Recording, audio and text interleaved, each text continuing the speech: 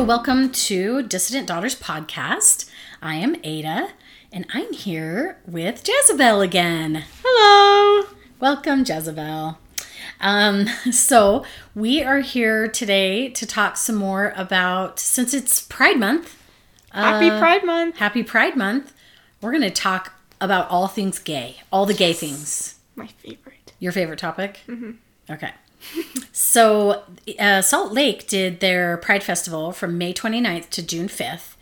This was the very first Pride Festival that we were able to go to. Mm-hmm. Because for whatever reason, I can't remember why exactly, but I know we wanted to go in 2019 and we weren't able to go.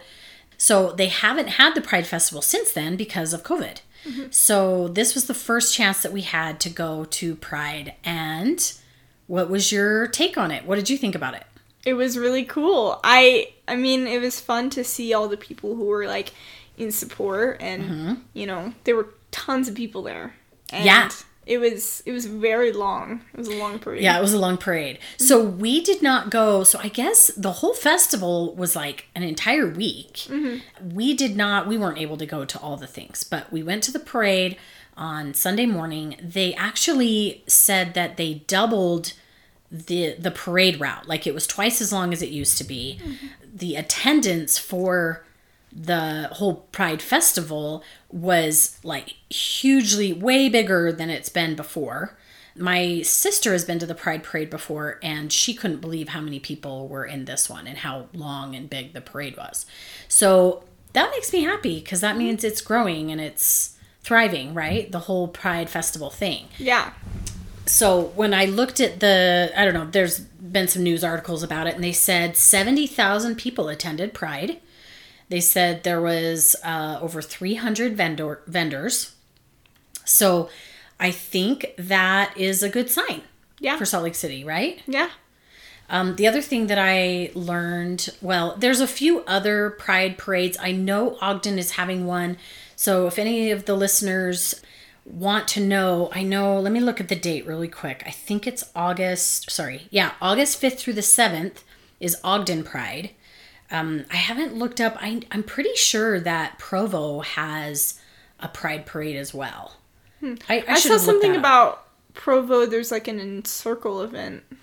Yeah, I saw that too. That's on June 18th. Mm-hmm. Yes, I saw that.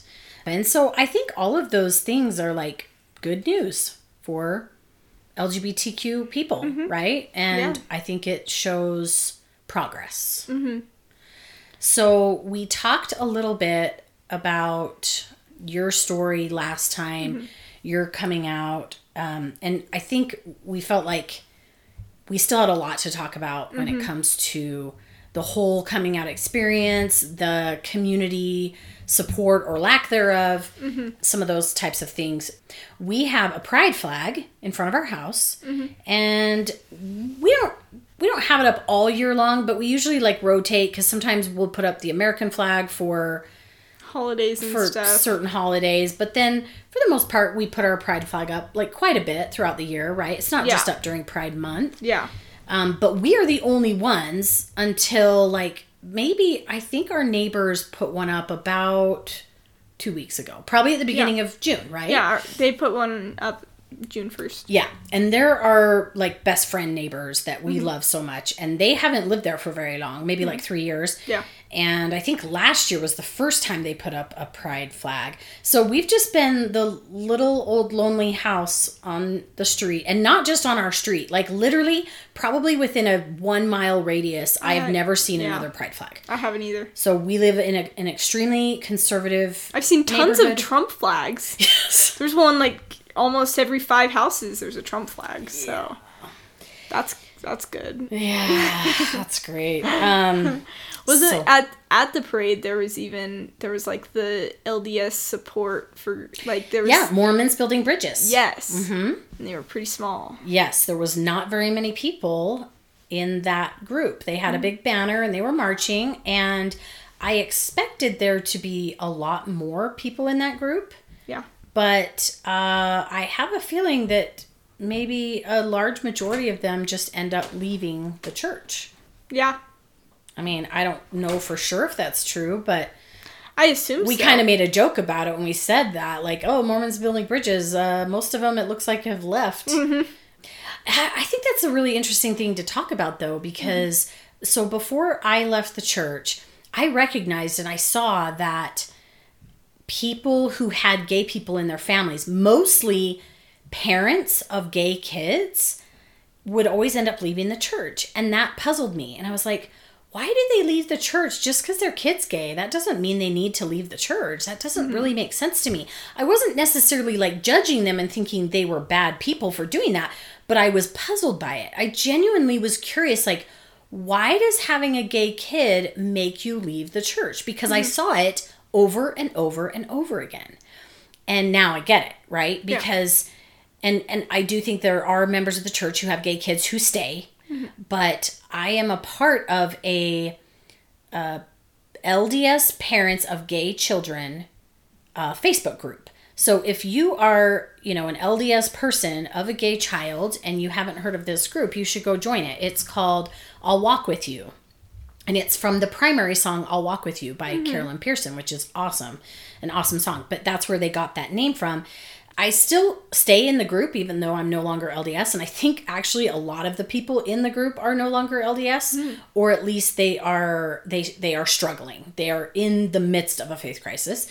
But it's been a really good support group as a mom to kind of like hear other people's stories, to know that I'm not alone in like just in the early days of when you first came out, and the struggle that I had in just wrapping my brain around it, changing my expectations about what life would look like for you. I still, even though it sounds maybe sad to say this, but I had to grieve because it was a huge change and it was not the way I envisioned your life, and I had always been taught really negative things about the gay agenda and people who turn gay and all of those things. And so there was still a lot of fear and a lot of sadness and a lot of grief and a lot of just tons of emotions. You were forced to rebuild the way that you were used to thinking. Right. And you're forced to question everything you've ever been taught, right? You're put in a place where you're like, okay, hold on. Let's like go through this. It's like, I've used the analogy before of like having a glass table and it just shatters. And all the pieces are on the ground and it's devastating because it will never look the way it looked before, right? You cannot pick up every piece of glass and glue it back together. And so what I had to do is I had to go through all the pieces of glass and pick up the ones that were still really important to me, the ones that I wanted to pick up, the ones that were still meaningful, the ones that I still believed in, the ones that I still loved. And then I had to leave the rest of the pieces of glass on the ground that no longer made sense, that no longer felt right, and that no longer were true for me and my family, right? So I know now why so many LDS parents end up leaving the church, and it's because they recognize, number one, that what they've been taught their whole lives is not true, and that the leaders were wrong. And if they were wrong about that, then they're probably wrong about a bunch of other stuff, right? And so it's kind of just like the beginning of the end. At least that's the way I would describe it for me, right? Yeah. And so we kind of make the joke about Mormons building bridges, that the group is shrinking. But I think there's always new members joining, because when you first came out to me, my goal was to stay in the church and just be a progressive Mormon and to change the culture, change the way people viewed it, to speak up, to be an ally, to wear my rainbow pin to church, all of those things. And then when I recognized that the culture can't change unless the doctrine does, then that was kind of why I had to end up leaving. And realizing that my money and my time and my effort and all these things were going to a church that was just going to always hurt you. It was never going to be better. Yeah. Yeah, I think progressive Mormonism is like the gateway to leaving. Yeah. Because you realize there's only so much that you can do to change things, and it's not enough. Especially as a woman. We have no power in the church. The leadership of the church shows no signs of giving a damn about any of us. And when they do, it feels very pandering. It feels insincere. It's like, we love you and we want you to be a part of us, but also you can't really be you. We want you to be this certain way. Mm-hmm. So it's all conditional. And that's the first time that I really recognized how conditional the Mormon God's love is, mm-hmm. and the acceptance of the Mormon Church is for everyone. If mm-hmm. you're on the margins and you don't fit in their perfect little box, you're screwed. Yeah. Yeah. You're screwed. Also, I wanted to bring up one thing in the news recently is that Susan Bednar's husband did some kind of a speech at the press club, and they did an question-answer session at the end where this reporter asked him questions. And I'm just going to read the quote from one of her questions and his response. So she said to him, "Do you envision a day when LGBTQ members can marry and be sealed within the church?" And he said, "We believe that marriage between a man and a woman is ordained of God, and that the family is central to the Father's plan for the eternal destiny and happiness of his children." Period. He did not answer the question. No. I hate him so much. Hate him so much. But yeah. So, what do you want to talk about today? We're going to talk about coming out and being in the closet. Okay. And what that's like and why it sucks and it's also great at the same time. Yeah. Pretty much, especially when you live in a pretty conservative area, lots of Mormons, you have to be very careful and selective about who you tell. Even if, like, I'm mostly out. Like, that's what I'll say, is I'm mostly out to, all my friends and family, people who are important to me. But there are still times when I choose to be in the closet and I won't be out. And that doesn't mean that I'm ashamed of anything. It's kind of like protecting myself, mm-hmm. I guess. Like, I don't want to put myself in a situation where I would feel unsafe or like I'm being judged or, especially unfairly. Yeah. So an example of this is at work. Mm-hmm. I'm fully in the closet. No one at work knows. At least I haven't told them. I think a few people have their suspicions. Yeah. They might be able to tell a little bit. Yeah. But it's definitely like I'm intentionally in the closet at work. And let's just say, too, like, you don't work in a typical teenager environment. Yes. Yeah. And I think if you did, like, if you were working with peers, people that you mm-hmm. go to school with or whatever, then it would be easier and yes. more obvious. Like, you would just be yourself and it wouldn't mm-hmm. be a thing. But you're working with some older adults mm-hmm. and just a few, really, right? There's not a bunch of them. Yeah.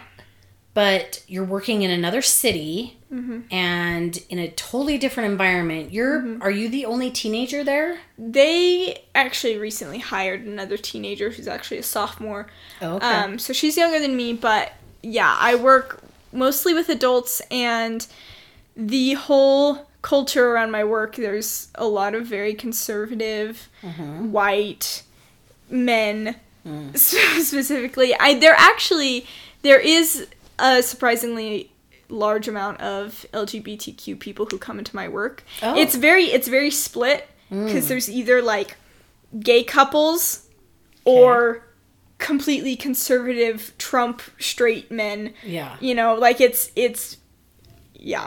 complete opposites sides of the spectrum. Yeah, but you see some of both. Yes, I see some of both, usually pretty even. Yeah. But it's still, like, I've chosen to stay in the closet, and that's for me, because it's kind of like if I don't know that they're gonna be supportive, mm-hmm. I don't want to come out, because it's kind of like they don't deserve to know that side of me if they're not gonna be supportive of it.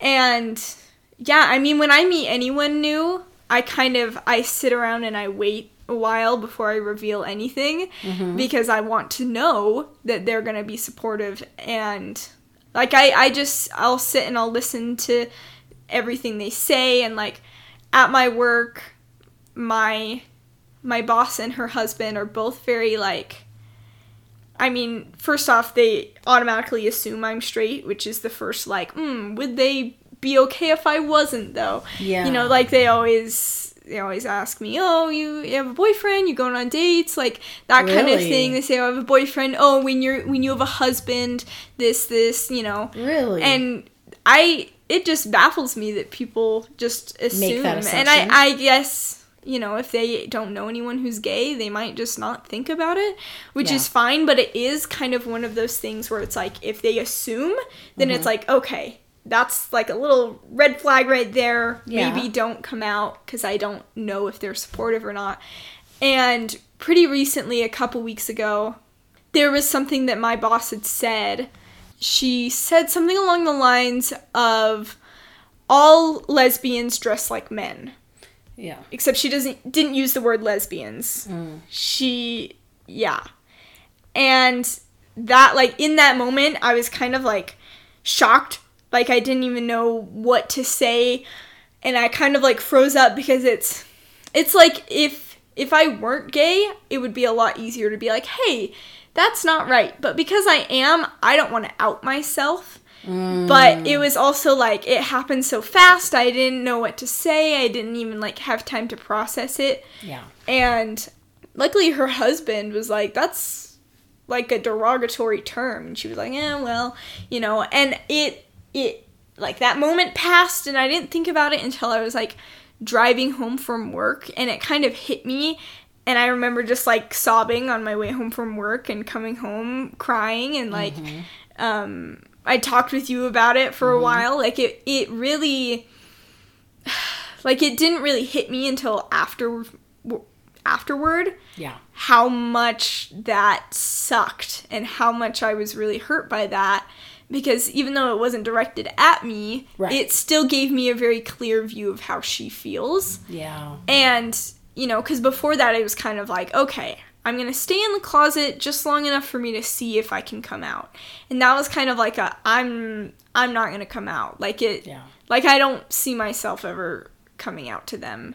And but then we should also say that you've been working there for over a year, and they really love you. Yes. Like, they have been, like, extremely generous with you.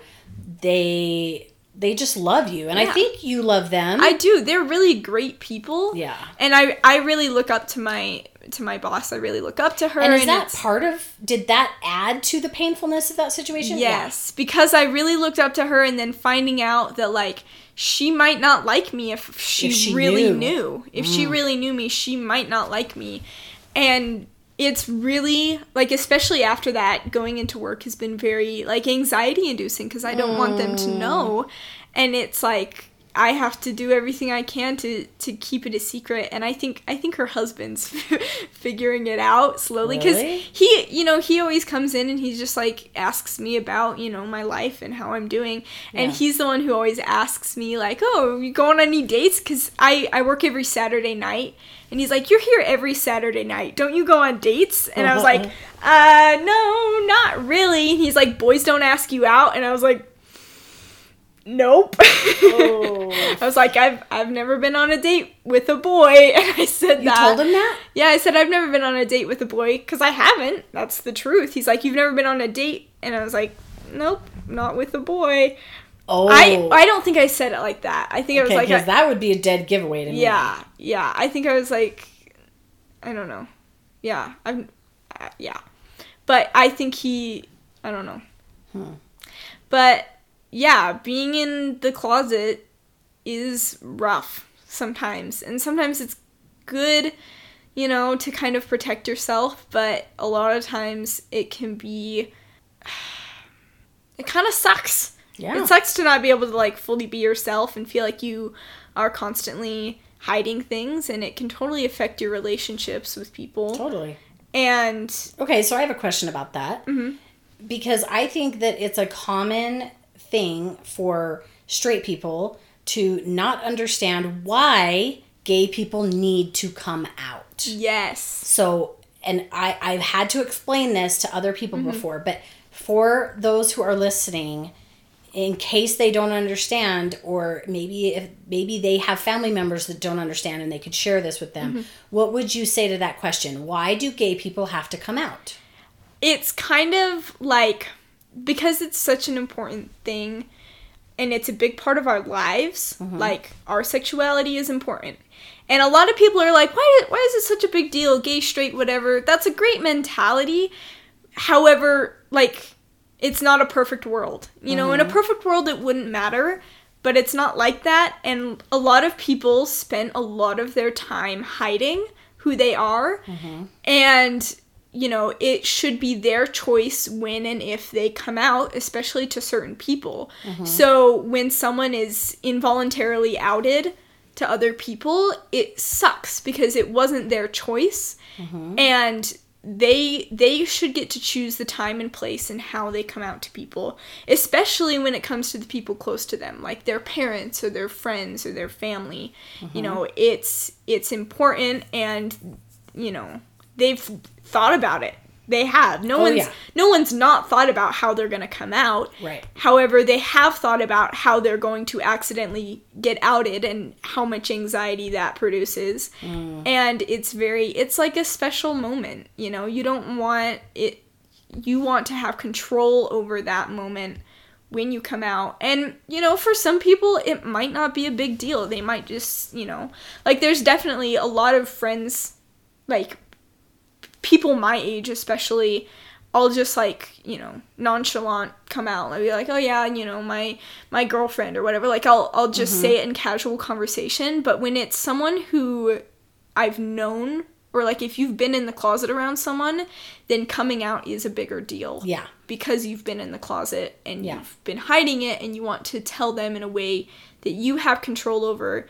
And yeah, you just want to have control over that situation and that information.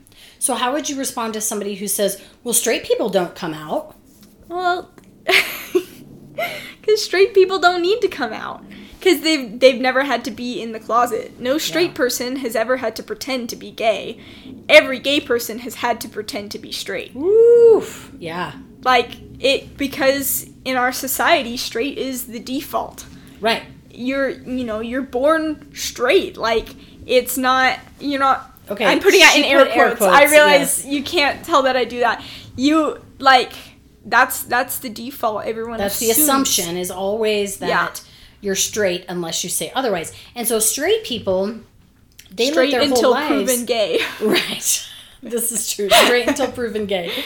Straight people, you know, like, you know, in second grade, you're like, oh, that boy is so cute. I have a crush on him. You know, that's coming out as straight, right? Yeah. We don't recognize it, or we don't see it as any big deal, because that's already the assumption. That's the given already, right? Yeah. And so in a million little ways, like, you know, hey, I am going on a date with a boy or whatever. That's coming out as straight, right? Yeah. And straight people do it all the time, but they don't recognize it as letting somebody know what your sexuality is. And so some straight people are really uncomfortable with gay people coming out, because they're like, why do you need to tell us what your sexuality is? Well, it's the same as you telling somebody that you have a crush on the opposite sex, or you telling somebody that you're going on a date with the opposite sex. That's you sharing your sexuality, right? That is you coming out. You know, because even when I, you know, say in casual conversation anything about dating girls, that is coming out, right? And so when straight people do that every day, like, it's not... Yeah. They don't need to come out and well, they've been doing it their whole lives, so they don't even recognize it. Yeah.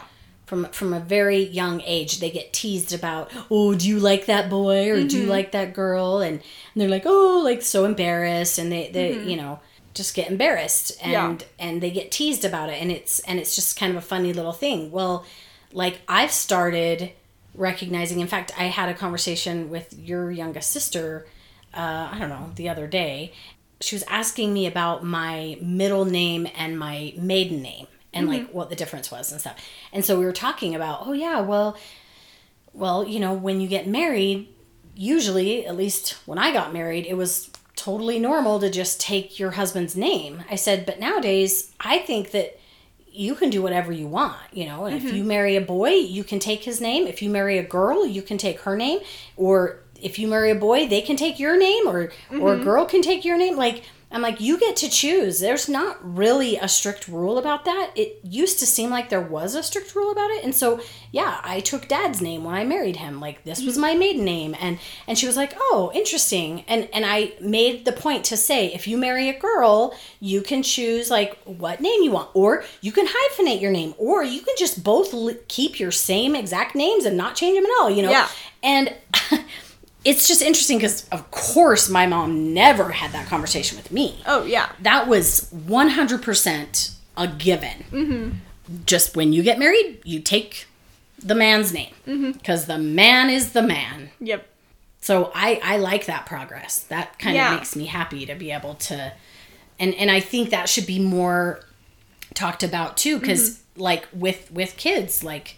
your sister's age, to be like, do you have any crushes? You know, you could say it like that instead of, do you like any boys? Yeah. You can be like, hey, do you have any crushes? Yeah. Or... and they don't have to have crushes. Right. I think one thing that really sucks is, like, teasing kids about their crushes, because then when they grow older, for whatever reason, they feel embarrassed about liking anyone. Oh, and for I sure. think...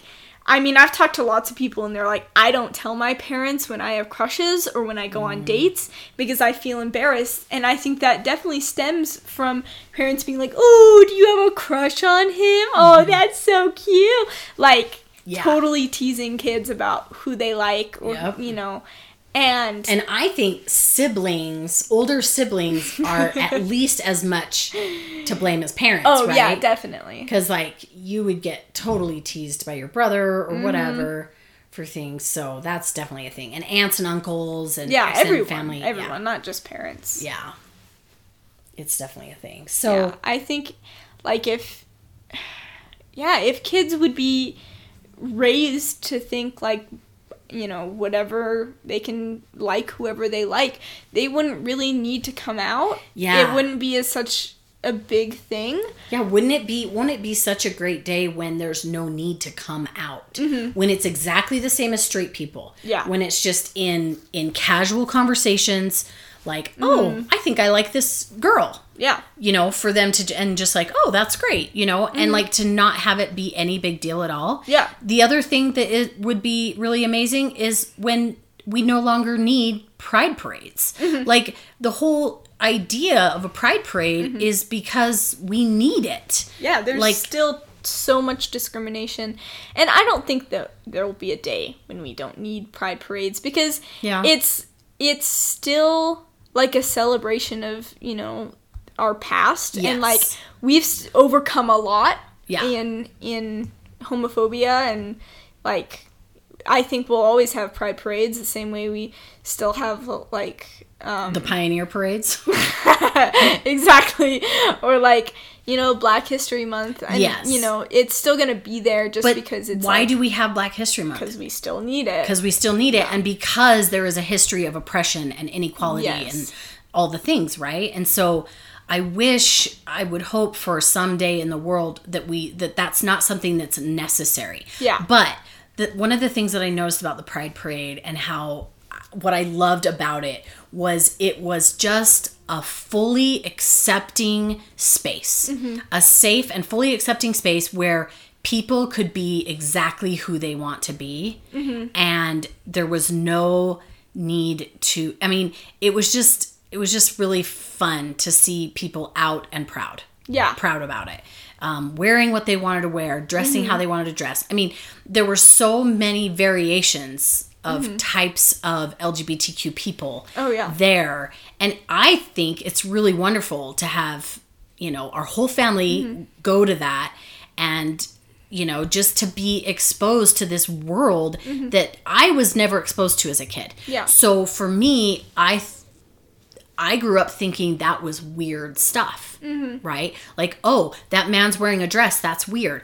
I don't want to think that way anymore. I want to think that man is expressing the way he wants to express himself, and it's beautiful and amazing. And even if he's not a man, like that person, not even calling him a man, but just saying... Instead, you're just going to see him and think, oh, I like their dress. Yeah, you're going to think that person is so confident and beautiful. Yeah. Right? And not even labeling them as, you know, something specific. And not thinking that it's weird. Like, and it's just like, it's just fun. It's just a party. You get to go and dress up and cheer and express meet all these yourself people however you want. Yeah.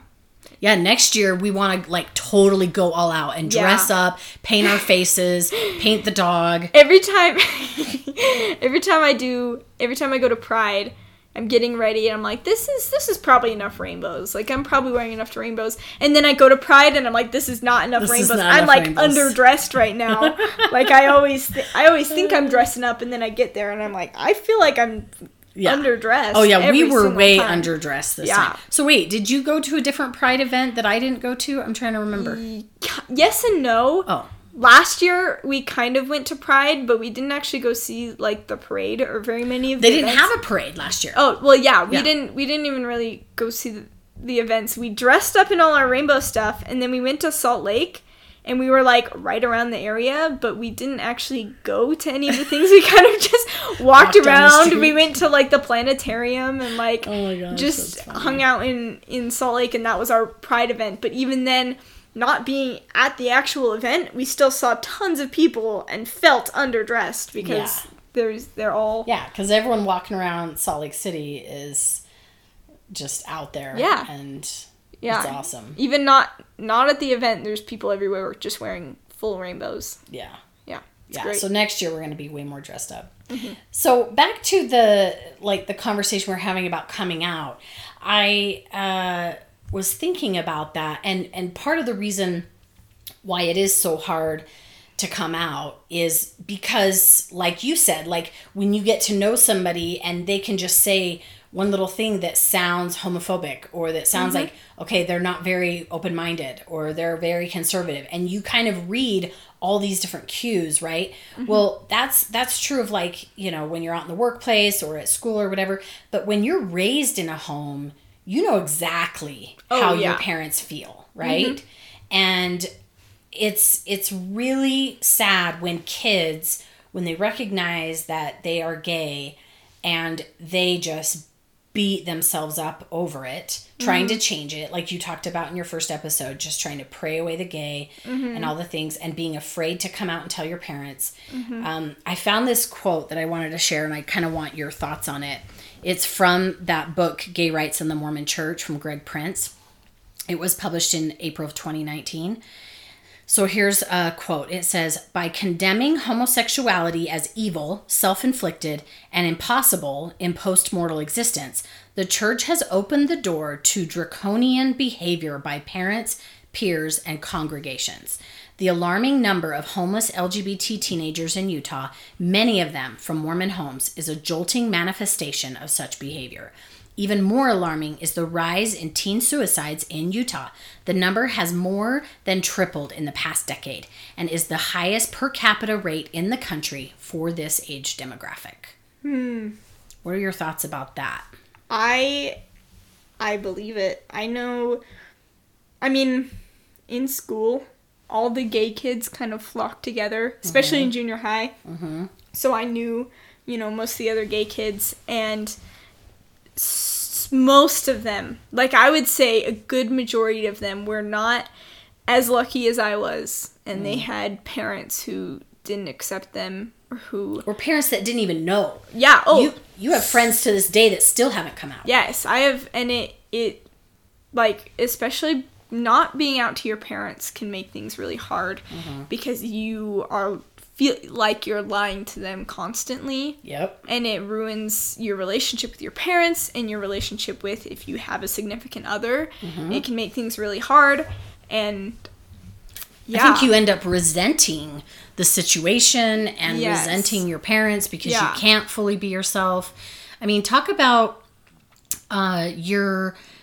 so you have a trans friend who, he is now 18 and he's going to be starting testosterone here in the next 6 months or something, I think you said. But he's been trans ever since, like, what, 8th grade? 9th grade? I think he transitioned, you know, socially or whatever. Yeah. When I met him sophomore year of high school. Oh, it was sophomore year. Okay. Yeah, and he was, I mean, he was presenting male. He, changed his name at school. All the teachers called him he. Mm-hmm. But his mom didn't know. He had to hide all that from his mom. Like, at school, he was totally out. And I remember, first time I met his mom, I said he, referring to this friend, and we were in the car, and he's in the front seat with his mom, and I'm in the back seat, and I said, I don't even remember what I said, but I used he, him pronouns on him, and he, turned around and gave me the death stare, and I was like, oh no. Yeah. I messed up. And yeah, he eventually he told his mom he didn't want to go by his dead name anymore. He was like, this is my nickname. Can you call me this? She still to this day doesn't. Oh, she doesn't? No. Every time I go over there and she uses his dead name, it takes me a second because I'm like, who's she talking about? Because I've never known him by any other name. And then it's so he's come out to her. But they have not been supportive and have not allowed him to transition with hormones. Yes. I don't even think I've told you this. Okay. His mom told him that he can transition, but he can't do it while he's living with them. She says that she fully supports him and loves him. No, that's not fully supporting. But you can't do it while you're living here because I can't handle that. No. She said that. She said, I can't handle that. I don't want to see that. So where's he moving to? He's trying to move out. He's trying to find an apartment so he can start hormones. I think he starts in August, so he has to find a place. And he's just barely 18. Yeah. And he has to move out if he wants to transition. Yeah. And that's just so heartbreaking to me. I have had conversations where I've talked to parents who do not believe their kid. Mm-hmm. I've had 2 different conversations with people where they have a child that came out as gay, and both of these mothers said they're not gay. So I think they're being influenced by people like this certain friend, is trying to make them gay or whatever. Mm-hmm. And they just refuse to accept it. They just say, that's not them. I know them better than they know themselves. And that's not them. And it's just a phase they're going through. And part of me, first of all, that kind of breaks my heart because I want to say, just believe them. Mm-hmm. That's all you have to do. Hey, what if it is a phase? And what if they do change their minds? What's the worst thing that you could do? Mm-hmm. If you just supported them and you just believed them if they say they're gay, mm-hmm. and then someday if they change their mind, so what? Which is a huge if, but still, who cares? It is a huge if, exactly. Mm-hmm. I don't think that anybody pretends to be gay. Yeah. I don't think that anybody comes out as gay when they're unsure. Mm-hmm. They've thought about it. They've thought about it for a long time. The other experience I was going to share was my sister went to the wedding of my trans cousin, mm-hmm. who he just married another trans man. Okay. So 2 transgender men getting married, right? Mm-hmm. And they live clear across the country, so I wasn't able to attend. But my sister lives over on that side of the country, and she was able to go. Well, his parents were there, and this is my aunt and uncle, right? Mm-hmm. And so they were talking to my sister, and they used his dead name multiple times. Really? Yes, and called him, she, her, or whatever, used she, her pronouns, and used his dead name to my sister. And, okay, this is a full-blown, 40-something-year-old man. Mm-hmm. He transitioned, years ago. Mm-hmm. He's fully transitioned. The fact that his parents, at his own wedding... the fact that they came, I guess, is something. They came. Yeah. The man he married, his parents wouldn't come. They refused to come. Really? They have completely shut him down, cut him off. will have nothing to do with him. He has a twin sister who the twin sister is fully accepting and loving and whatever, right? And that has to be really, I'm sure that that's a challenge. I feel like having a child come out as transgender would be challenging, but I've come around to the idea of thinking it's not as challenging as I used to think that it would be. Like, you'd get over it. Oh yeah, I would just believe them and support them. And I mean, I used to have really like confused feelings about it and conflicting feelings about transgenderism because I thought, no, they're mentally ill or they don't know what. I remember you telling me that in like junior high. Like hearing you say like, oh, they're mentally ill, they're sick, they think they're the wrong gender, and like hearing that and being like, oh, wow, that was sometimes the cringe. It's one thing to think that your kid is going through a phase when they're in junior high and they say they're trans, but when they're 40-something years old, I don't think it's a phase anymore. That's like their whole life. Yeah. And he had said, you know, he had said he knew that he was a boy since he was a child, and he never dared to come out. He grew up, he married a man and had a baby and, you know, was living as a woman and trying to just be okay with himself. But it wasn't until he finally like came out and accepted who he was that he's like so happy and thriving. And so I think it's the whole coming out thing. And I think the way the church teaches us about gay and transgender people makes it so much harder for parents to accept their kids when they come out. And I think that's a huge contributing factor to the homelessness and suicide rate of LGBTQ teens in Utah and everywhere. But Utah, we are triple. It has gone up triple. The rates have tripled in the last decade. What does that tell you? Like, yeah, there's a problem with there's the a culture. problem. There's a problem. Yeah. I used to always say, when I was in church about trans people, I would say, like, people think that you can't, you know, support trans people if you're in the church, but that's not true. Because, you know, they say, oh, God doesn't make mistakes. Well, he didn't make a mistake. He made you trans on purpose. And I would always say that to my friend because, you know, even when I was in the church, I was still good friends with him. And like, I don't think, like, even if you do believe in God, like, that doesn't disprove that trans people are valid and real, because I don't think God made a mistake. That's right. He made trans people because he wanted trans people, like, or, you know, So I think, like, so I have a friend right now who she's trying to figure out a way to come out to her parents. She's wanting to come out. And so we've been brainstorming fun ways to do it that won't get her kicked out of the house. And I don't think they probably won't kick her out of the house. But do you really think that they have no clue whatsoever? I'm sure they know. Okay, first question. How long has she known that she's gay? Ooh, I don't even know. Okay. I've only known her for like a year, so I wouldn't have known like... But she... I mean, it baffles me that any parents can't have like a sneaking suspicion, especially with her, because she's not very sneaky about it. I think like it's hard, like I don't think anyone can look at her and think, man, that's a straight woman right there. I just don't see it.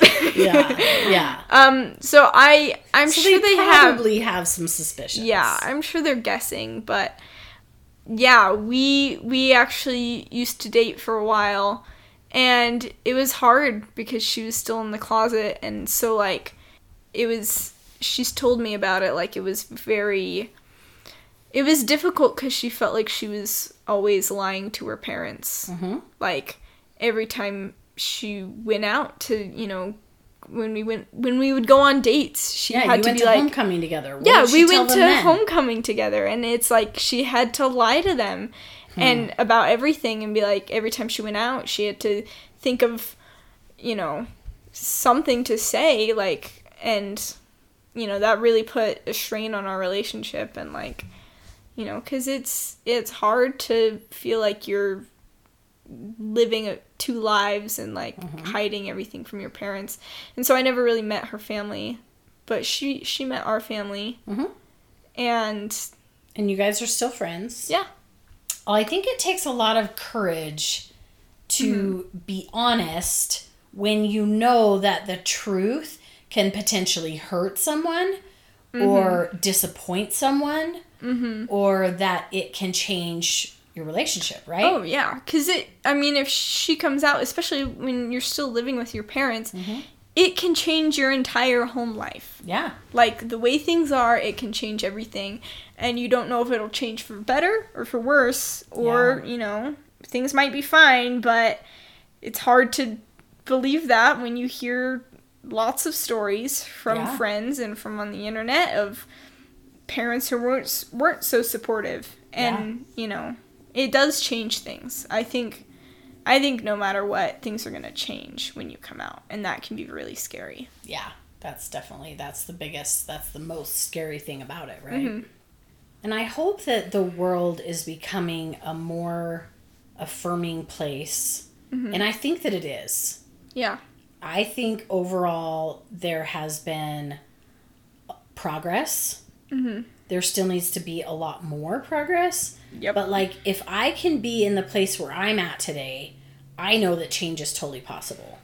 Because I think I have shifted, 180 degrees in the last 4 or 5 years. Oh, yeah.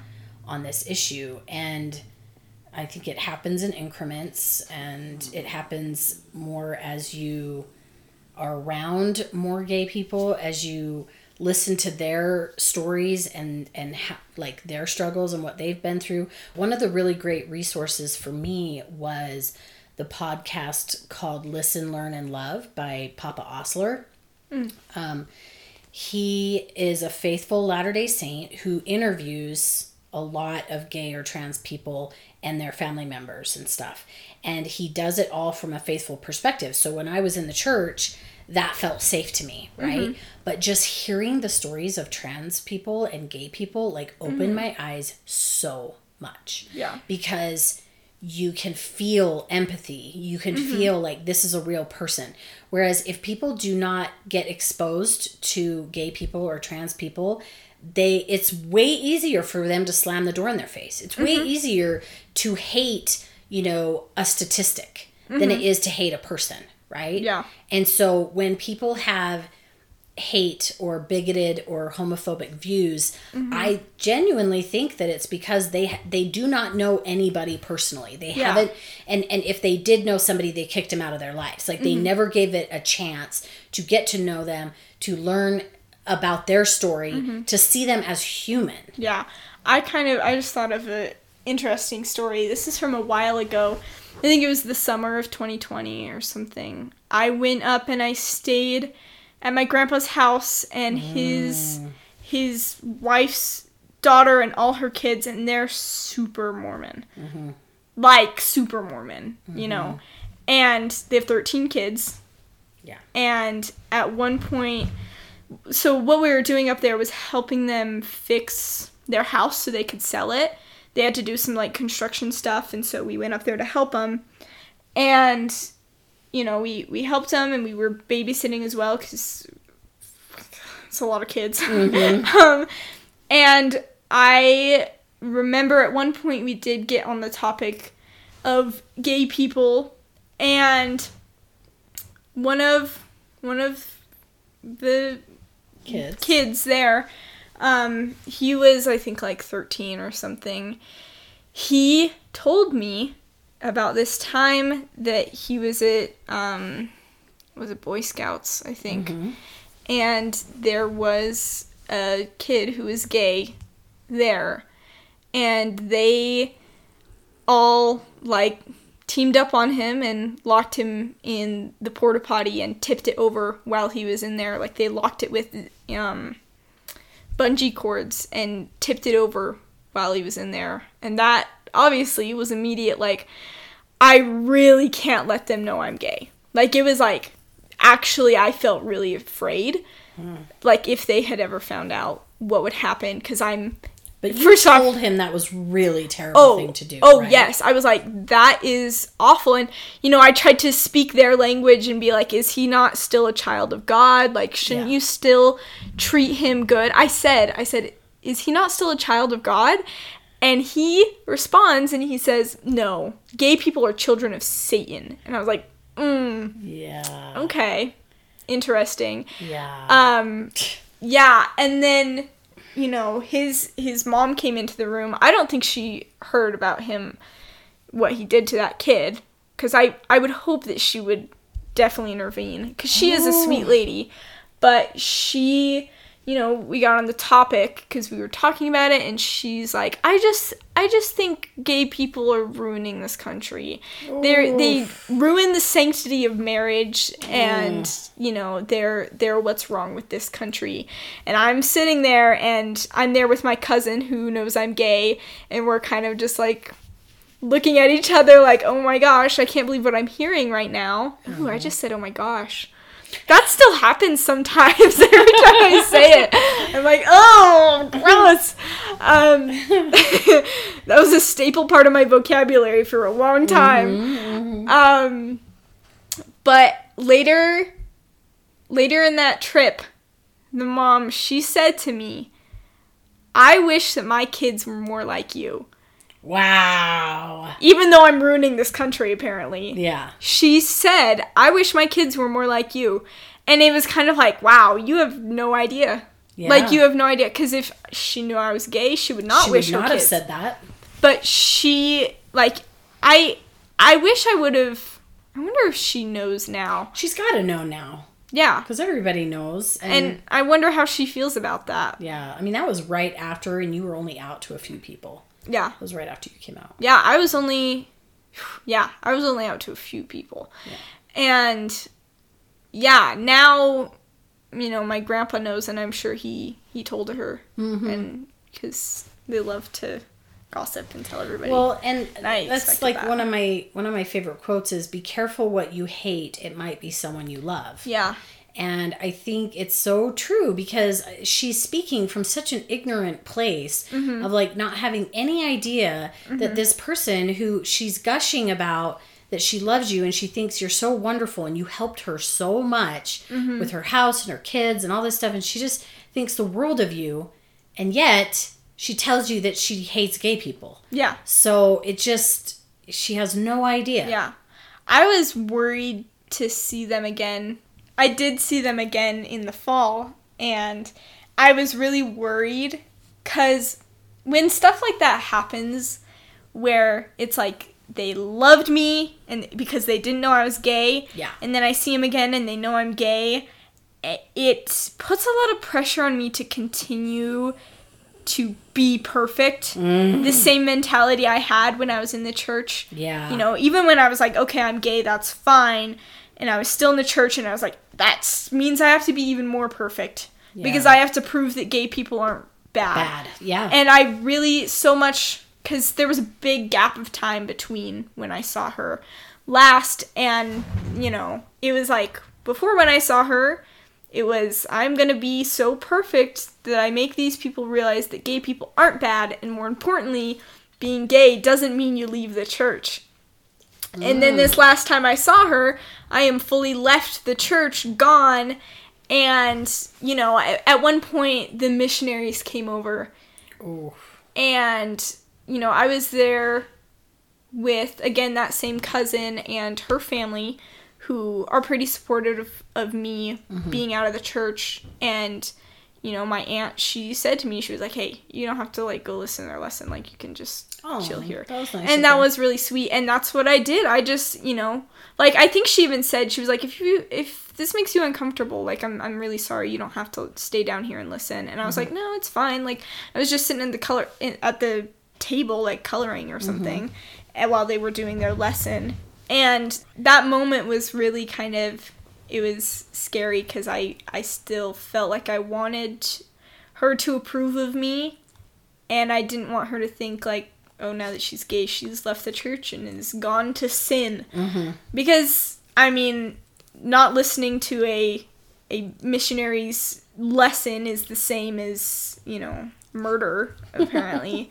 And especially in their mind, they're very, very far Mormon. Why did they have the missionaries over? Do you feel like there was an ulterior motive there? Because you were there visiting? It sometimes feels like that. You think that was just a coincidence?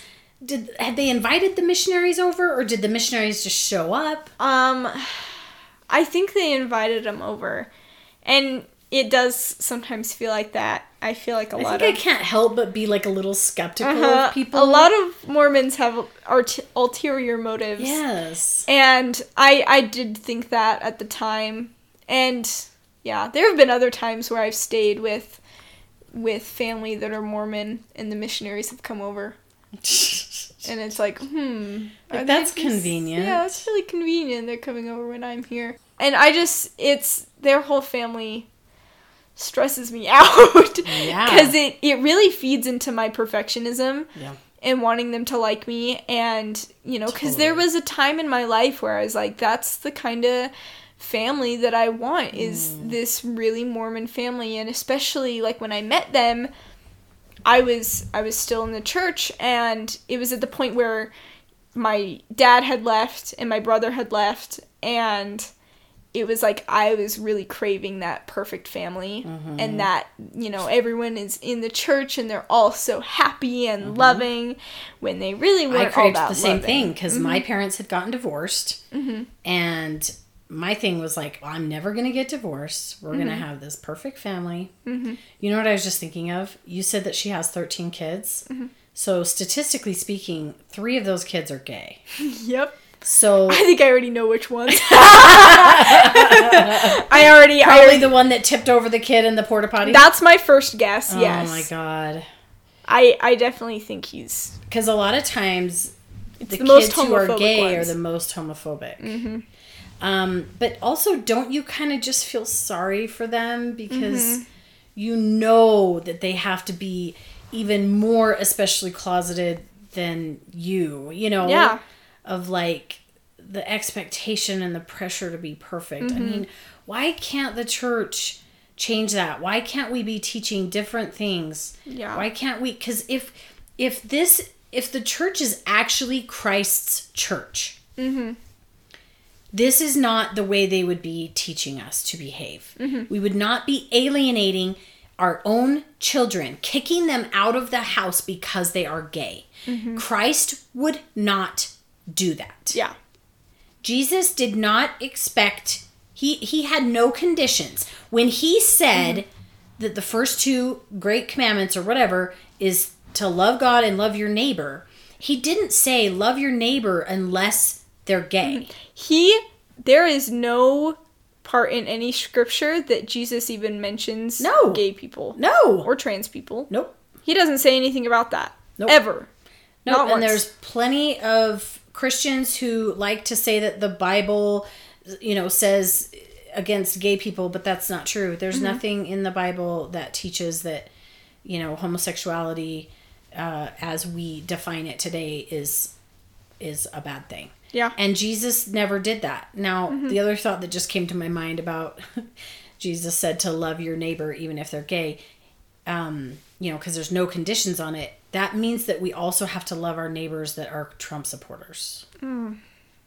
Yeah. Well, I don't really follow Jesus, so... That's true. I don't even think Jesus is real, so... I guess we don't have to love them. Oh my gosh. Screw Jesus. Whatever he said, that's not real. That some man wrote that. Just made that up and said that Jesus said it. Anyways. No, but I just wish, and I do feel like there has been progress. There are things in the world that are changing, but I just hope for, when I see families with kids and these super Orthodox, super Mormon families, I just feel sorry for them. And I just hope that the world changes more for them. Yeah. So that they can be who they are. Yeah. Yeah, it makes me feel so bad for them. And yeah, there definitely was a time where I wanted my family to be like that. And it was like, so then when I'd go stay with them, it was like, oh, I love this. And I want them to like me and approve of me and love me. And yeah, so then seeing them again it felt like I could feel myself wanting to go back to being that picture perfect person, and, you know, like trying anything I could do to get him to approve of me. And yeah, it's so ingrained in me to do that. That's like my default setting. Yep. That's what I was going to say. I think that's part of our Mormon brain, is constantly trying to strive to be worthy and to have people approve of us. Even though I see all the faults in it. Even though I see, like, oh, this family isn't actually all that happy. Yeah. They fight all the time, actually. Like, they're not a picture-perfect family. Yeah, tell the story about your friend. Oh, my gosh. Yeah, my friend's mom kicked her out because of some fight they had. And she's not gay. It wasn't because of that. Gay stuff, But her mom kicked her out of the house and was like, find somewhere else to live. And it was like a week before her birthday, and, you know, she's graduating soon, and then like a week later on her birthday, her mom posts on Facebook this, oh, my daughter, I love her so much, she's my best friend, she's, you know, like, such an inspiration to me. Yes. You know, as if she didn't kick her out a week ago. And like, it's kind of that, like, they have to present perfect and seem like they're a happy family when they're not. Yeah. I think some of the most unhappy families I know, like the ones that fight and the ones who resent each other, are the ones who are the most, like, religious and perfect. Yeah. Trying to be perfect. They're the ones that fight the most. Yeah. And struggle the most with each other. Yeah. I think that's so common. I mean, that was my family that I grew up in. My parents could not stand each other. They never got along. And yet, when we went to church, everybody in the ward thought we were the perfect family. We had on the picture perfect. We put on a good show. Yeah. But inside our home, it was not that way. And so I think it's really important to recognize that number one, when you see people, what they post online, you know, isn't necessarily what's actually going on in their lives. And people are struggling more than you think they are. And people can all use a little bit more kindness and grace and love and acceptance unconditionally.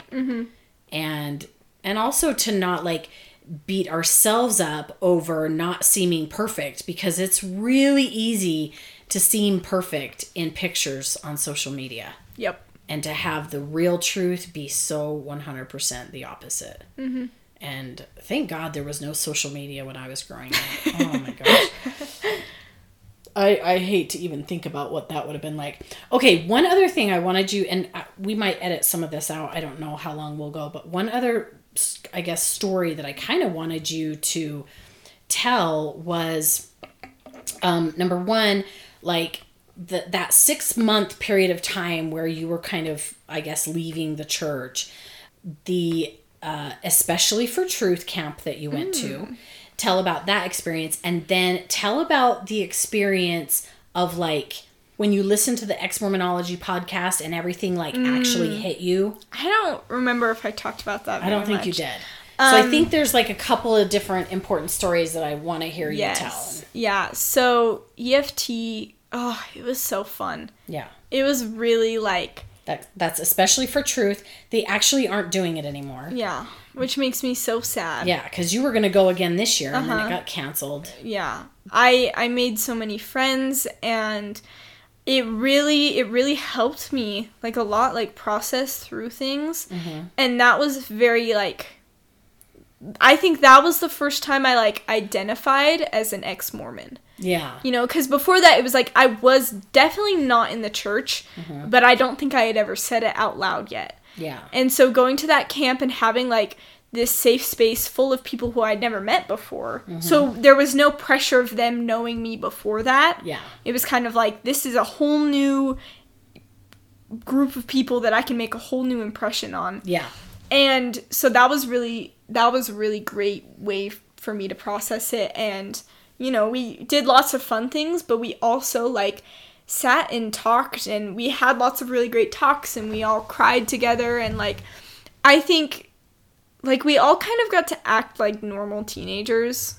Yeah. I think, which is something that I didn't really have before, because there was always kind of well, I mean, not, like, to a great extent, but it was, like, we kind of just had fun without the pressure of being perfect. Yeah. Which was something I hadn't had before. Well, like, for instance, like, when you go to girls' camp, they have all these rules about, you know, you can't wear shorts, and you can't, you know, and you have to be modest because the priesthood leaders are here, and you have to, like, set goals and sing songs and bear your testimony, and there's still all these expectations, right? Yeah, there were no expectations. We just got to have fun, and, like, it was a really great time, and, you know, I think I learned a lot. Yeah. Like, definitely about how to process all of this and how to figure it out in my own brain, and to really think about it and identify, like, I'm ex-Mormon. Like, I'm not going back to the church. Yeah. Because I knew that at that point, but again, like, I hadn't said it out loud. And then,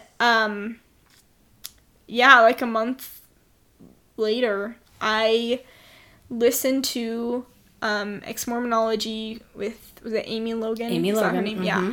Yeah. Which is another great resource for people transitioning out of the church. I would tell anyone to listen to it. But I was working as a janitor, and so I had lots of free time to listen to podcasts, and so I listened to the first 3 episodes, and like all in one work setting, right? Yeah.